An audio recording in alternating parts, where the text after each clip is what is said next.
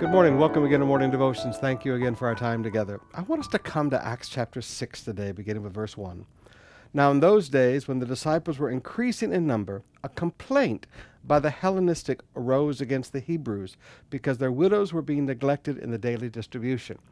Now, sometimes complaints happen in church because people get neglected. The Hellenistic were the Greek Jews, and they lived in one part of the city. The Hebraic Jews, well, they lived in the rest of the city.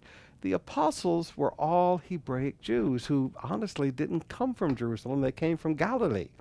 So you can imagine trying to get out the distribution to help the poor widows and things. It was difficult. I mean, it's like when we do visitation even today. Now, it's better today than it was back in the early 80s, but we used to find houses by what I call lips. So you would walk up a little ways and you'd get to the house and you'd say, "Do you know where Juan de la Cruz lives?" And they go.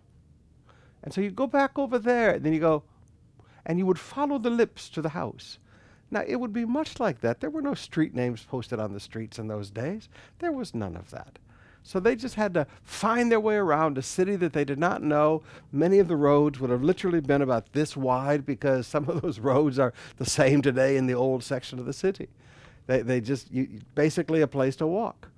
Now, brothers and sisters, you can imagine how difficult it was. So again, there were complaints because there was a group of people being neglected. Did the apostles mean to neglect anybody? No. So what did they do?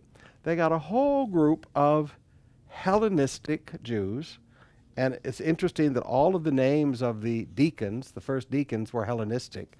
And they just said, you know what, best way to stop this, we've got all Hebraic pastors, let's have all Hellenistic Jews, and we will take care of this problem. Now, when the apostles had the help, so that they no longer had to take time away from the ministry of prayer and the ministry of the word, it said, then they set them before the apostles, and they prayed and laid hands on them. And the word of the Lord continued to increase, and the number of the disciples multiplied greatly in Jerusalem, and a great many of the priests became obedient to the faith. Why? Because the apostles had help getting a lot of the daily work done so that they could focus, not just on sitting in a little room and praying and reading their Bibles, but the ministry of prayer, going out and praying for people, the ministry of the word, going out and teaching people. You say, "Pastor, what do you want me to say to us today?" I need help. All of our pastors, we need help.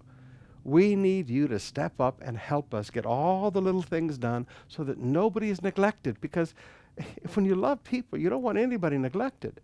But we need help. So rather than criticize things that are not being done, help pastors get things done. Now, if you're part of another church, rather than criticize your pastor, especially if it's a smaller church, why don't you step up and help the pastor get things done? That causes church growth.